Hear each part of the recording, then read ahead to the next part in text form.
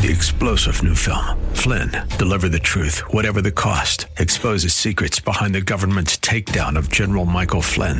Flynn knew what the intel world had been up to. He ordered the first audit of the use of contractors. This set off alarm bells. He told the truth. He was the most dangerous person for Donald Trump to hire. They had to get rid of Flynn. Flynn, Deliver the Truth, Whatever the Cost. Available now. Watch it today. Go to salemnow.com. salemnow.com. If we look to the answer as to why for so many years we achieved so much, prospered as no other people on earth, it was because here in this land we unleashed the energy and individual genius of man to a greater extent than has ever been done before. Those who say that we're in a time when there are no heroes, they just don't know where to look. The sloping hills of Arlington National Cemetery, with its row upon row of simple white markers bearing crosses or stars of David, they add up to only a tiny fraction of the price that has been paid for our freedom. As for the enemies of freedom, those who are potential adversaries, they will be reminded that peace is the highest aspiration of the American people. We will negotiate for it, sacrifice for it.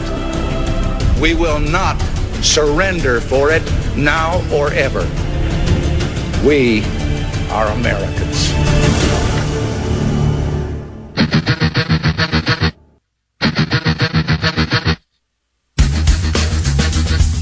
This is the Bob Frantz Authority on AM 1420. The Answer. 7 minutes after the hour of 10 o'clock, and we are into hour number 2 on a Tuesday. It's normally Kirsanow time right now, but Peter Kirsanow is busy today with one of his 10-day jobs, I think, that he has. He'll be with us tomorrow at about 10:05. So we replaced him on this 20th morning of the 7th month of the year of our Lord 2021 with another fan favorite, and a guy who brings us a lot of wisdom. Jack Windosr back with us again. Jack Windosr now runs the Ohio Press Network. He is also a State House correspondent for us here on AM 1420 The Answer.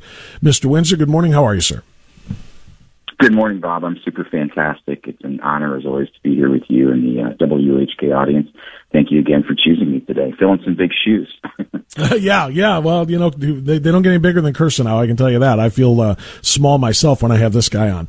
But no, in all seriousness, Jack, you're the perfect guy to talk about what we want to talk about today. And that is, and in fact, in a number of ways, we're going to talk about mandating vaccinations for Ohio students or mandating masks for Ohio students as well. So we're going to start with the vaccine part of all of this.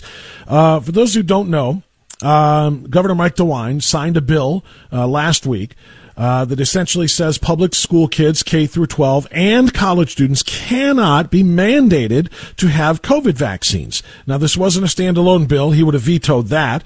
But this one did get attached to a bill that he signed. And so it sounds like everything is great, except for the fact, Jack Windosr, that this new law doesn't take effect until October 12th. And schools start, of course, in mid-August or very early September, which means they can require COVID vaccinations. What more can you tell us about how this came to be? Yeah, so, you know, the bill, as you said, it was added by Senator Andrew Brenner while it was on the floor. The bill originally was meant to help military family kids transfer schools more easily. The language in the bill is really interesting. Not only are kids precluded from that mandate, but anyone working for those institutions. But as you said, that doesn't go into effect until October 12th. The other language in that bill that I think is important is the anti-discrimination language that says, hey, if I'm not vaccinated, I can't be closed out from doing what vaccinated folks are able to do. And if, you know, vaccinated folks are able to have this privilege, I also have to have it. That language is super important. Here's the news on that to me, and, you know, we can kind of talk about some of Ohio's schools maybe after that, but here's the interesting thing to me, again, Bob. We have an Ohio legislature that is a Republican supermajority that puts this bill out. Now, DeWine signs it this time. He didn't reject it. Well, did he? Because soon after he signed it, he has his press secretary, Dan Tierney, out in front in the public purview saying, well, look, schools don't have to abide by this, if they start prior to that October 12th date, then they can mandate. So in essence, what he's doing is he's getting in the public eye and trying to take the teeth out of this bill. And think about that. There's the letter of the law and the spirit of the law. And again, the spirit of the law is that the legislature is saying, hey, our people, the people of the state of Ohio, want this. And the governor, again, on his own accord, is trying to declaw and make ineffective a law that was put on the books. So I think that's also newsworthy. So it is newsworthy, no question about it. And the fact that they jumped out and said, too bad it's not going to matter because of what we just pointed out. But the other part of this is about approval. They expect, that the FDA is going to give full approval, not emergency authorization under which these vaccines are being given right now, but full approval in short order. I don't know if that's real or not. I don't know if in my opinion, and I'm not a doctor and I'm not a scientist and I'm not a researcher, but to me, something that is being this widespread, being pushed by governments all over the country, if not all over the world, shouldn't get full approval for at least 2 years to see what the long-term, at least the 2-year long-term side effects and ramifications of it might be. But it sounds like they're counting on saying, yeah, it's going to be FDA approved in short order anyway, so the entire issue is going to be null and void. Yeah, that's exactly what they're saying. I had a conversation with my CDC contact on Friday, and my contact told me that a special group within the CDC is actually going to meet at the end of this month, and they're going to consider biologic approval for the Pfizer vaccine. Now, will they approve it? I don't know, but that process is already underway. Some people think it will take place in December of this year. In covering what's going on at Ohio Wesleyan University, I've actually talked to several families. One of those families has a medical researcher as well as a trauma nurse. And in talking with the dad who has a daughter who's an incoming freshman, he said to me, this thing should take a couple of years. So when Ohio Wesleyan said that they weren't going to mandate that students get a vaccine until there was FDA approval, in his mind, he's thinking that's a couple of years away. And my CDC contact says, that is about a 10-year process. So they are definitely feeling the political pressure through the CDC and the FDA. I've put in a record request with DeWine's administration. I want all of his email messages sent to and from the FDA to him and his administration from January 1 going forward to July 17th, because I want to see if our governor is putting undue pressure on the FDA to approve these things and what he knows that maybe we don't. You don't have to phrase it this way, but I will. It's not see if he is, but actually confirm that he is, because I think everybody knows that is what's going on here. He has taken, and this is just, my opinion, he has taken such delight in being the guy that's quote unquote out in front of all of this. Ever since last February and March, he was the first guy to start doing shutdowns and only essential workers can go out of their homes and so on and so forth. And everybody looked at him and, wow, look at Mike DeWine's great leadership. He likes being out in front no matter how much damage it did to the Ohio economy. And now how much damage this is going to do to students. Is anybody ever going to bring up things like myocarditis to people like Mike DeWine? Is anybody going to bring up pericarditis as well, which is when young people, particularly younger, healthy people with strong hearts, they're suffering in a disproportionate rate myocarditis and pericarditis, which is an enlargement of the heart as a result of taking these vaccines. This is not a joke. It's not something to be because it's in terms of raw numbers, it's not a ton of people, but disproportionately affecting young people, which is why it is so ridiculous, in my opinion, to try to demand that young people take this vaccine to get to school or to get onto college campuses. Young people are disproportionately affected, especially younger, healthy people and athletic people than the regular population when it comes to the myocarditis effects of the COVID vaccines, Jack.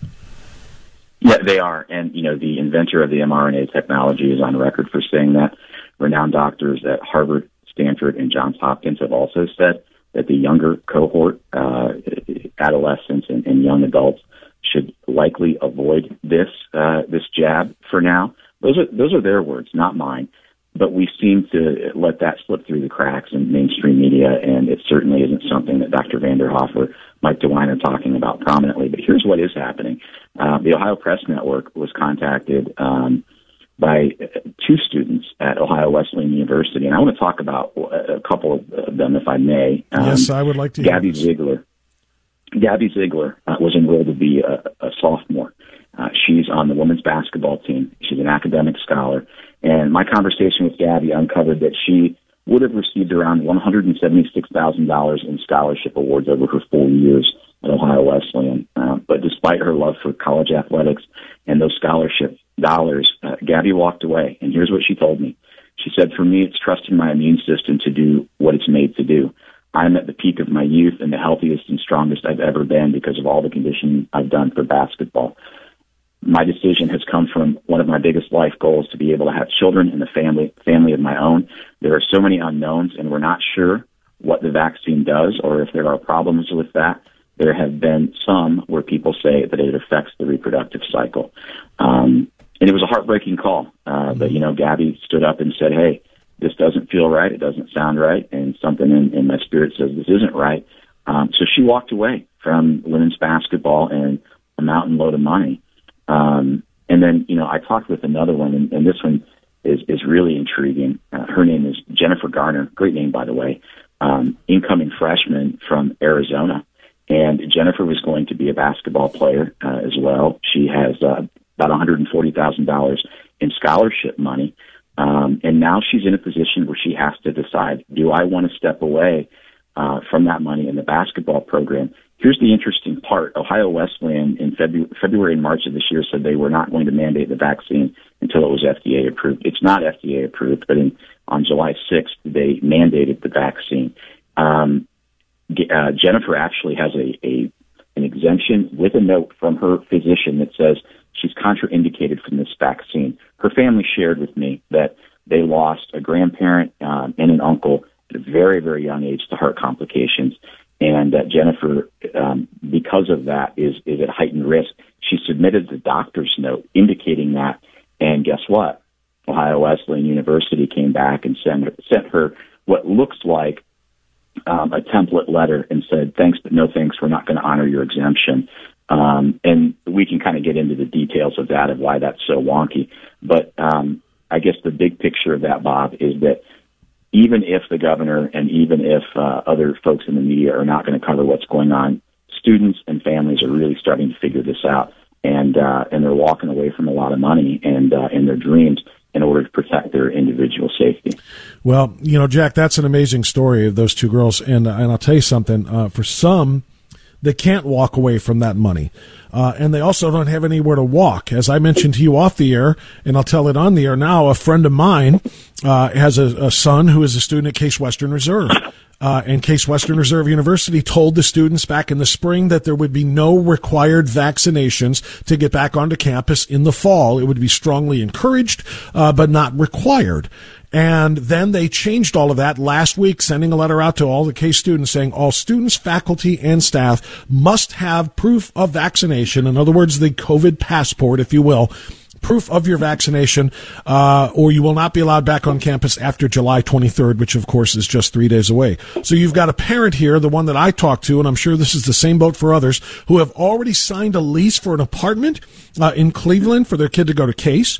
They can't get out of it unless they break it and have to spend a lot of money on that. And they can't get their kid into another college because it's July. All of the freshman classes are filled, with any of the other schools that they may wanted to consider transferring to. So you put a kid on a situation where they got to sit a semester or maybe go to a community college and get some credits for a semester. It just throws their entire educational plan all off because of this last second change. And Jack, what I wonder is, and this is just wondering, maybe accusing, but I wonder if a lot of these left-leaning universities didn't plan it this way. Tell them it's not going to be required until it's the very last second, and now they've got no choice but to get the vaccination, which is the goal and the agenda all along. Well, look, what you just said, I can echo with my conversation with Jennifer. She said, at this point she's at a standstill, and she needs to start looking at other colleges. She was accepted to 15 other colleges, by the way, and oodles of, scholarship money available at other institutions. But she chose Ohio Wesleyan first. But now she's in a situation where she may not be able to get into any of those schools because they've, filled their rosters. And even if she does get in, it's likely she won't be able to get onto the basketball roster because they've already chosen their teams. So she may, as you just mentioned, she may have to take a year off or go to a community college, do something that she certainly didn't want to do. It is a bit peculiar.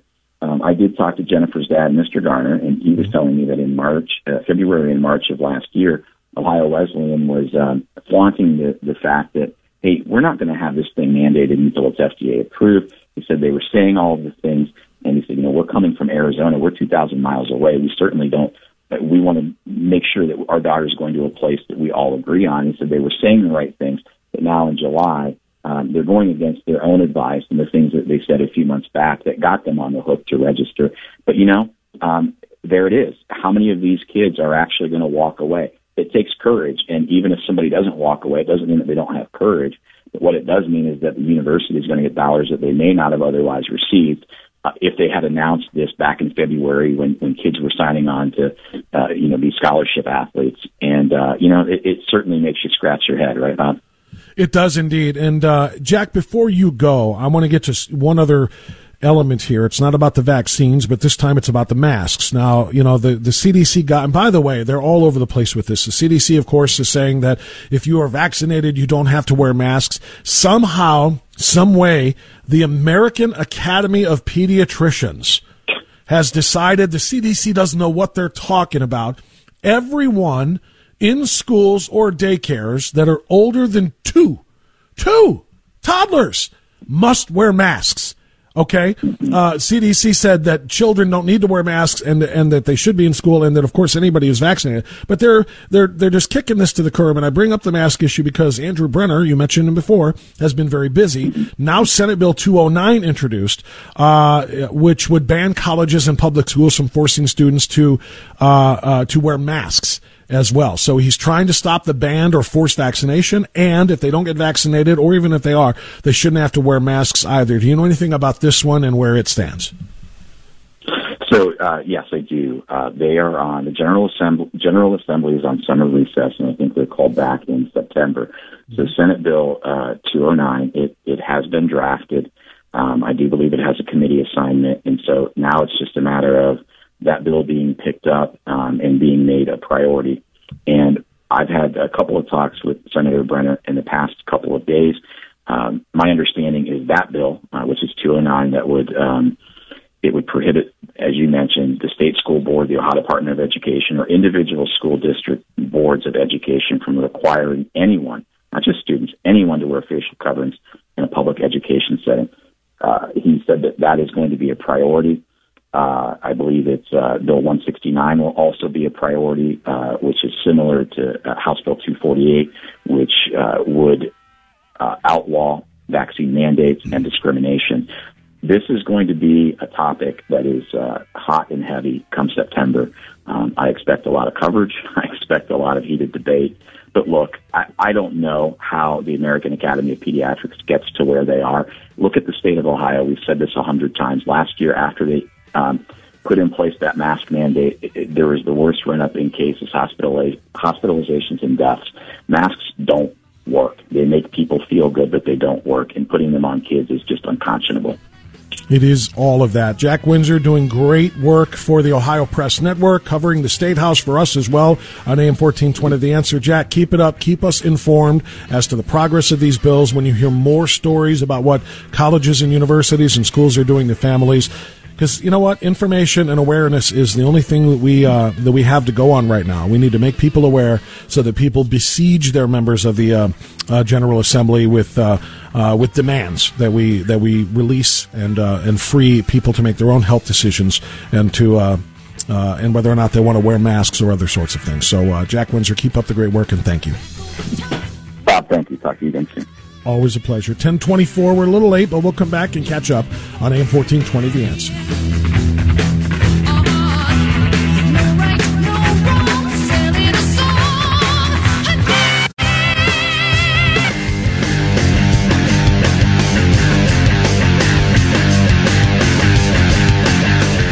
Okay, 10:27. Good stuff from from Jack Windosr, and it is extraordinarily important that we understand that there are people fighting for us in Columbus. I think there are a bunch of squishes for the most part. As a general rule, I think the Ohio Republican majority in the General Assembly is weak. It is weak. It is ineffective. It doesn't properly use its authority. I mean, we're a red state. From the governor through the assembly to whom we voted for president. I can't believe we still have Sherrod Brown as one of our senators. That's insane to me. That should end immediately. We're a red state. And one would think that our Republican legislators, our representatives and senators, would go into Columbus and govern as such and unify and pass bills that reflect the will of the people. And the will of the people in this state is clear. We want medical freedom. We want my body, my choice to be real when it comes to vaccinations. Nobody is saying don't get vaccinated. We are saying make a wise decision if you want to get vaccinated. Do your homework and then have at it. But don't force it upon me or upon my students, my kids, before they can come into school. And our squishy Republican majority doesn't get it. They have enough room for veto-proof majorities in most of these bills that they're failing to send to Mike DeWine. And some of them don't want to cross Mike DeWine. Some of them have backroom deals with one another. Some of them are just, quite frankly, rhinos and don't care about things like our constitutional right to our own medical decisions. And I don't want to hear one leftist tell me, how come you're so for your own medical decisions and your body, your choice, but not when it comes to women and their own reproductive rights. I'm tired of that nonsense. Because when you say my body, my choice when it comes to abortion, it is a false narrative. It's not your body we're talking about. It's the body living inside of your body that has no choice and should. But when we're talking about whether or not I get COVID-19 or not, and whether I want to run the risk of taking a vaccine or not, it is only my body. There's no second body to deal with here. And I'm tired of the squishy rhinos in our General Assembly, and I'm telling you, some of them are pathetic. That's the reason we're in the bind that we're in. And I want to give credit to the ones who deserve credit, like Andrew Brenner. He introduced the legislation on vaccine mandates, and he's introduced the legislation on banning masking of students in public schools as well. Some are doing great work. We need more of them and fewer of the squishes. All right, 10:30, we'll get news now. And on the other side of the news, we're going to talk with Shannon Berns. Remember the Thin Blue Line flap in Solon? Well, they made sure there wasn't going to be one of those in Strongsville. I'll tell you all about that with Shannon coming up on AM 1420 The Answer.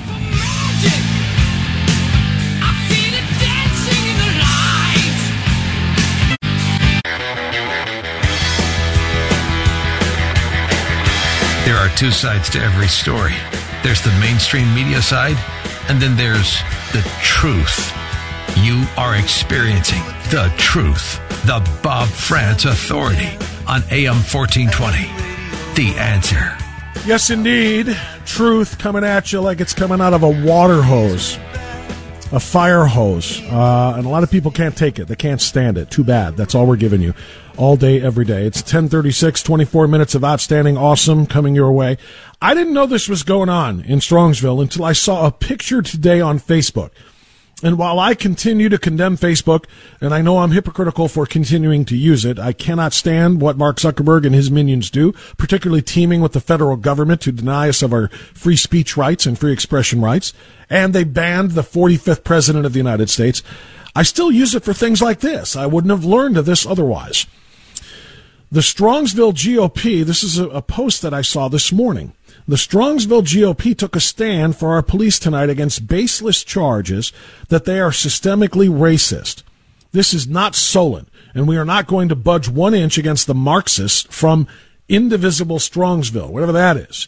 The Thin Blue Line flag will remain in our police station, hashtag Back the Blue. And I said, what the heck is that? And I scroll down, and I say, oh, okay, well, 14 hours ago, Strongsville City Council action alert. We just found out that something calling themselves Indivisible Strongsville is going to protest at the city council meeting last night, the Strongsville police. So that's what it was in response to. I immediately reached out to Shannon Berns, who is the chair, or what do you call yourself, chair or president of the Strongsville GOP? Shannon?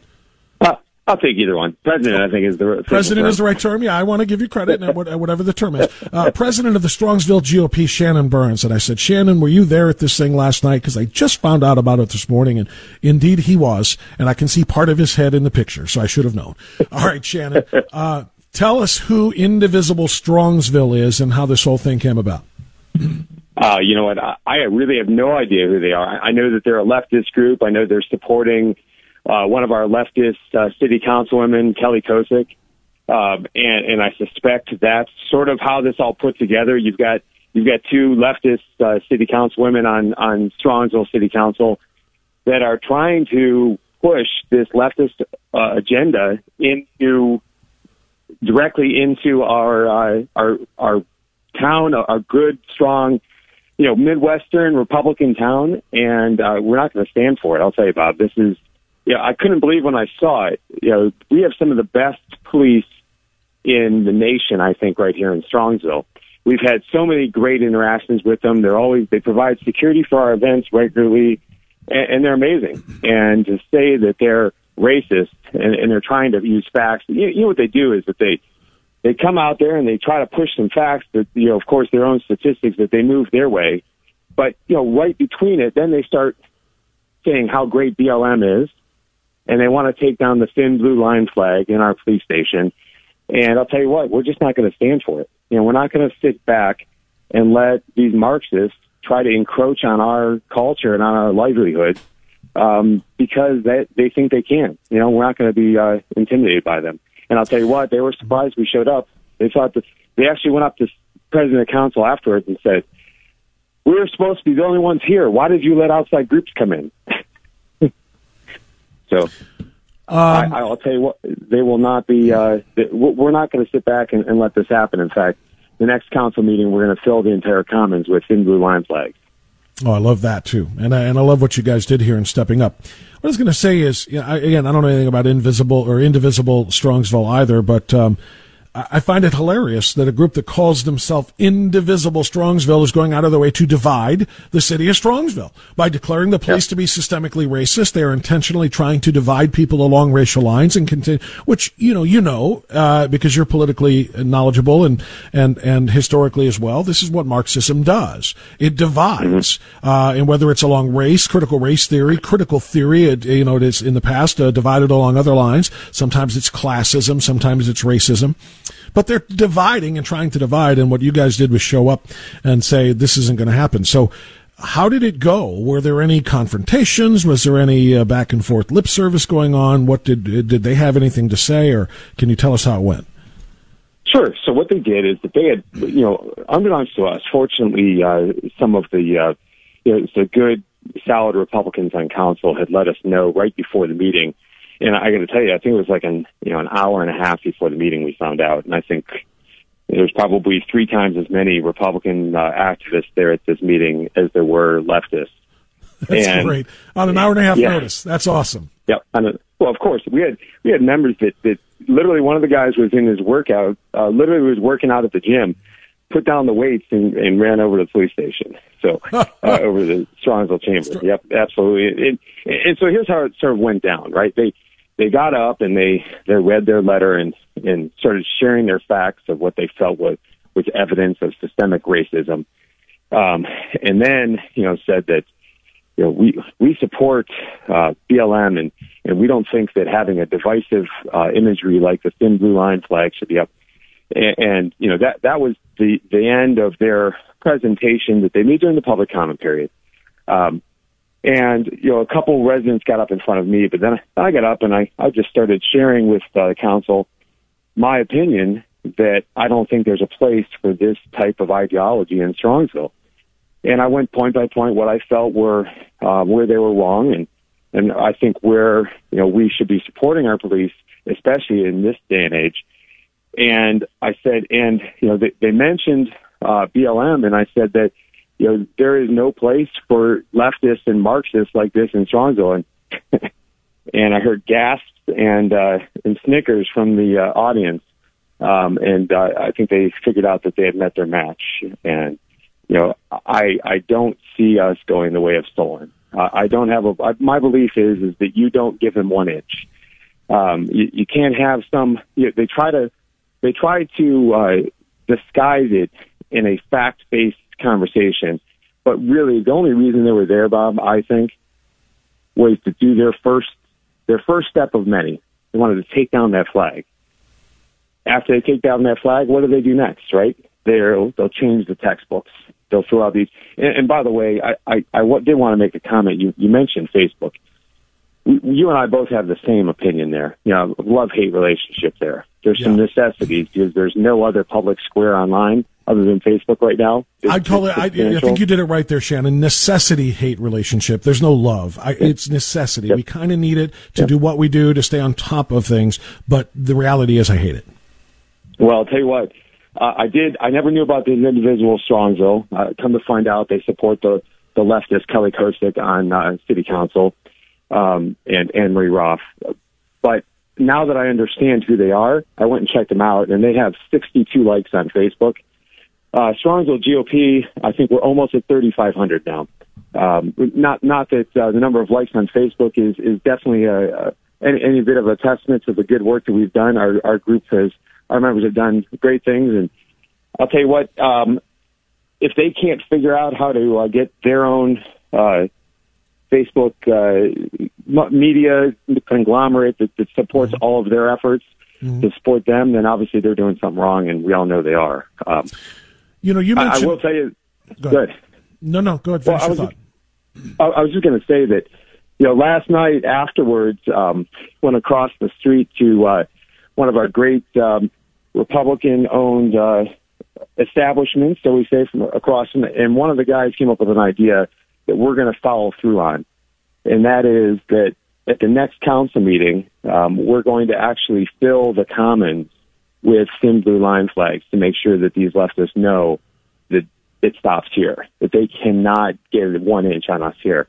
So if anyone's interested in helping us, StrongsvilleGOP.org, you can go there and help sponsor a flag, or just attend the council meeting. All the information's there, so you know how to get there and share your voice as well. And you don't have to be a citizen of Strongsville to stand up against Marxists.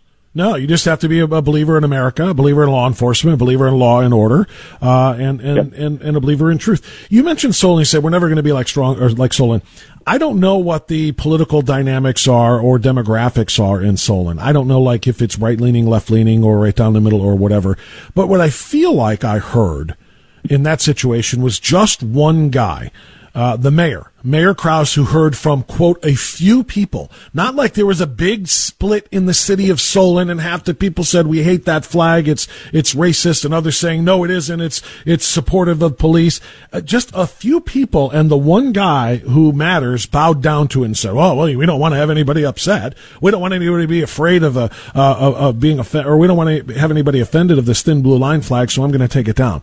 It doesn't sound to me like Solon was all behind getting that thing down. It was just one man, the mayor, who made that call. Yep. Well, I think that's what happens right now. The elected officials get scared in their own boots, right? They sit there, they hear racism the word being thrown around. They don't want to be labeled as a racist themselves, and they fold. They fold so quickly, and that's why it's so important that the minute you hear about this, you literally stop your workout, you run over to the city council chambers, and you make your voice heard so that and I'll tell you what, I get calls from many of our council members afterwards saying thank you so much, because we didn't want to be the ones sitting up there being called racist, because we support our police. And that should never happen, not in any day and age, let alone right now. Our police are under so much attack, and we need to be supporting them more than ever. And it's so important just to make that cause. Like, there's a few of our members that said, Shannon, I can't get up and speak like you do at the podium there. I said, you don't need to. Just being here is all that matters. And sometimes just going up and saying 5 words, this is Shannon, I support our police. That's all you have to do, because then all those council members will see you and recognize that there's 15 of them for every one leftist that came out and complaining about a flag, right? We're the majority, right? They're just not willing to say the silent part out loud. That's exactly right. You're exactly right. We are the majority, and too often we're afraid to say the silent part out loud for being called whatever it is that they want to deem us as. Well, I'm so glad that the people of Strongsville GOP got up in a moment's notice, an hour and a half's notice, and said, we're not letting this go unchallenged, and showed up there to defend the flag, the police, and more. That's a great sign. I'm glad you're growing. You're right, though, by the way, Shannon. I don't judge a group's effectiveness or a group's impact just based on number of followers or number of likes or whatever on a page, because leftist Twitter thinks that they run the country. And they think if they get, and in truth, there is something to that, in that there are some people who are afraid to run afoul of leftist Twitter because then they're going to be canceled and so on and so forth. But Twitter does not reflect, I don't think, American culture and American society. Twitter does not reflect the very diverse opinions that are out there. And quite frankly, the fact that we are a center-right country. You would never know it looking at Twitter. So I don't like to take or put too much stock into Twitter and Facebook likes, followers, reactions, shares, retweets, or whatever the case might be. I think we need to use it to organize with one another, but don't take it as a symbol or an indicator of how popular our movement is. We got to keep grinding and grinding and grinding because I don't trust social media. Yeah, no doubt. I will tell you though, it's one of my first posts ever on Getter that I did during the meeting last night was to post on that new social media platform that Jason Miller has out. I find it pretty interesting. I wonder if this is the one that President Trump will eventually will join. I think that we've got a little time before we figure that out. But nonetheless, I'd love to see one of these conservative-leaning social media platforms take some, get ahead of steam, and it's sort of like Parler was before. Well, that's the thing, Shannon. That's the thing. They killed it. When Twitter and Facebook booted Donald Trump, the president of the United States, the sitting president, from their platforms, that's when he joined a massive conservative movement going over to saying, fine, we'll do our thing on Parler then. And then Apple and Google stepped in and said, oh, no more Parler on our app stores. So nobody can get it anymore. And they crushed it. So I don't know what Getter is. I don't know what any of them are, but we still face that. We face the fact that the leftists control Silicon Valley. Yeah. Well, I'll tell you what, the untold story of Parler, though, was not just Google and Apple, because those are big, right? You can get around the stores. I mean, it is possible, at least, to get around the stores. It's not easy, but you can. The real killer was the guy that's being in the news today, and that was Jeff Bezos with taking Amazon Web Services and shutting down Parler. Correct.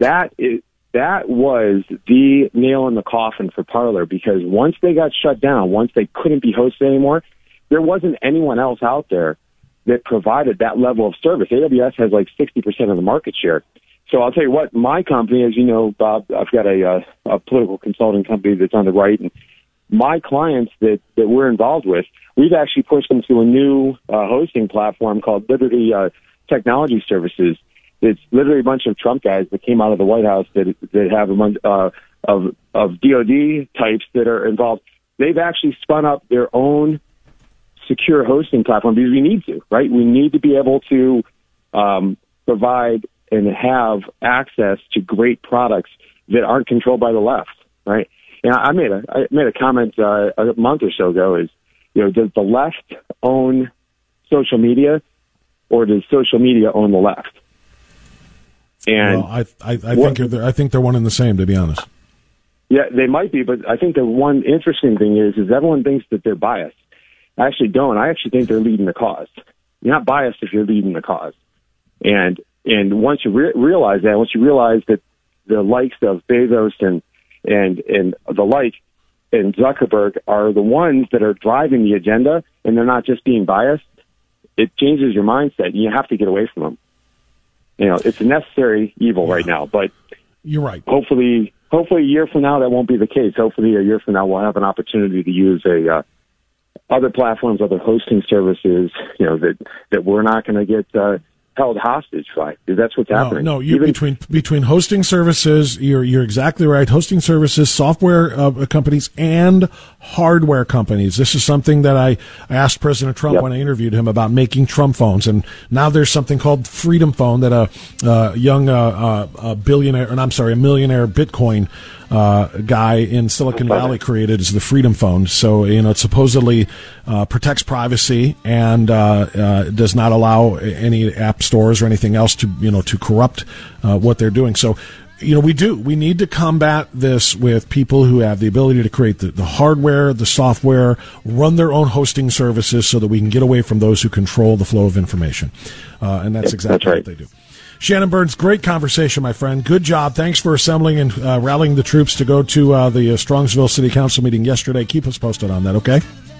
Yeah, we'll definitely make sure your listeners go to strongsvillegop.org and join us on September 7th at the council meeting. I'd love to see that entire Strongsville Commons filled with thin blue line flags, because it starts here, but it has to end here. We can't let every city in Ohio start fighting back against our police. Well, I'm not a Strongsville resident, but I may come out for that one, and I certainly hope a lot of other people do too. Thank you, Shannon. We'd love to have you.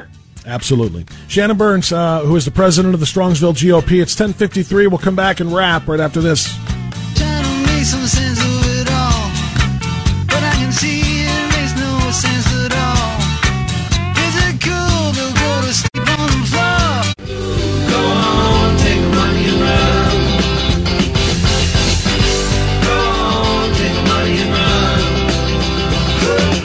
All right, 10:56, final segment is always a short one. I want to kind of make it a fun one, if you will. I'm going to do a little throwback for you. I asked you at the top of the show, what are the things that Joe Biden has done 6 months in? Today's his 6-month anniversary of his inauguration.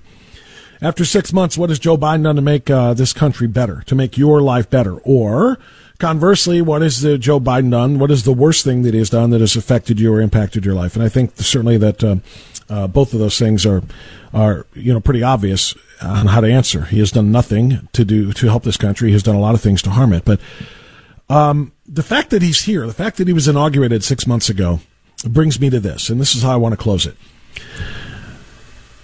As recently as 2018, liberal Democrats, elected officials, were still complaining about Donald Trump winning the 2016 election because of faulty voting machines that could be hacked and to steal votes from Hillary Clinton and give them to Donald Trump. That was their argument as recently as 2018.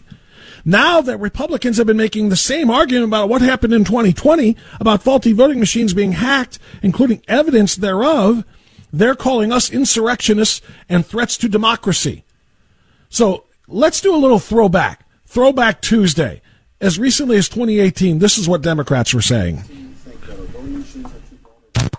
Have repeatedly demonstrated that ballot recording machines and other voting systems are susceptible to tampering. Even hackers with limited prior knowledge, tools, and resources are able to breach voting machines in a matter of minutes. In 2018, electronic voting machines in Georgia and Texas deleted votes for certain candidates or switched votes from one candidate to another. The biggest seller of voting machines is doing something that violates Cybersecurity 101, directing that you install remote access software, which would make a machine like that, a magnet for fraudsters and hackers. These voting machines can be hacked quite easily. You could easily hack into them. It makes it seem like all these states are doing different things, but in fact, 3 companies are controlling them. It is the individual voting machines that some every single one of these is an elected congressional Democrat. We're dealing with antiquated machines. Every single one of them telling us that the voting machines could be hacked, and that's why Hillary lost. But when the Republicans said the same thing about Donald Trump, they called us insurrectionists who were threats to democracy. I posted that on my Facebook page as well. If you're a Facebook friend of mine, find it. Kirsten now joins us tomorrow. We'll talk to you then. Have a great day. Bye-bye.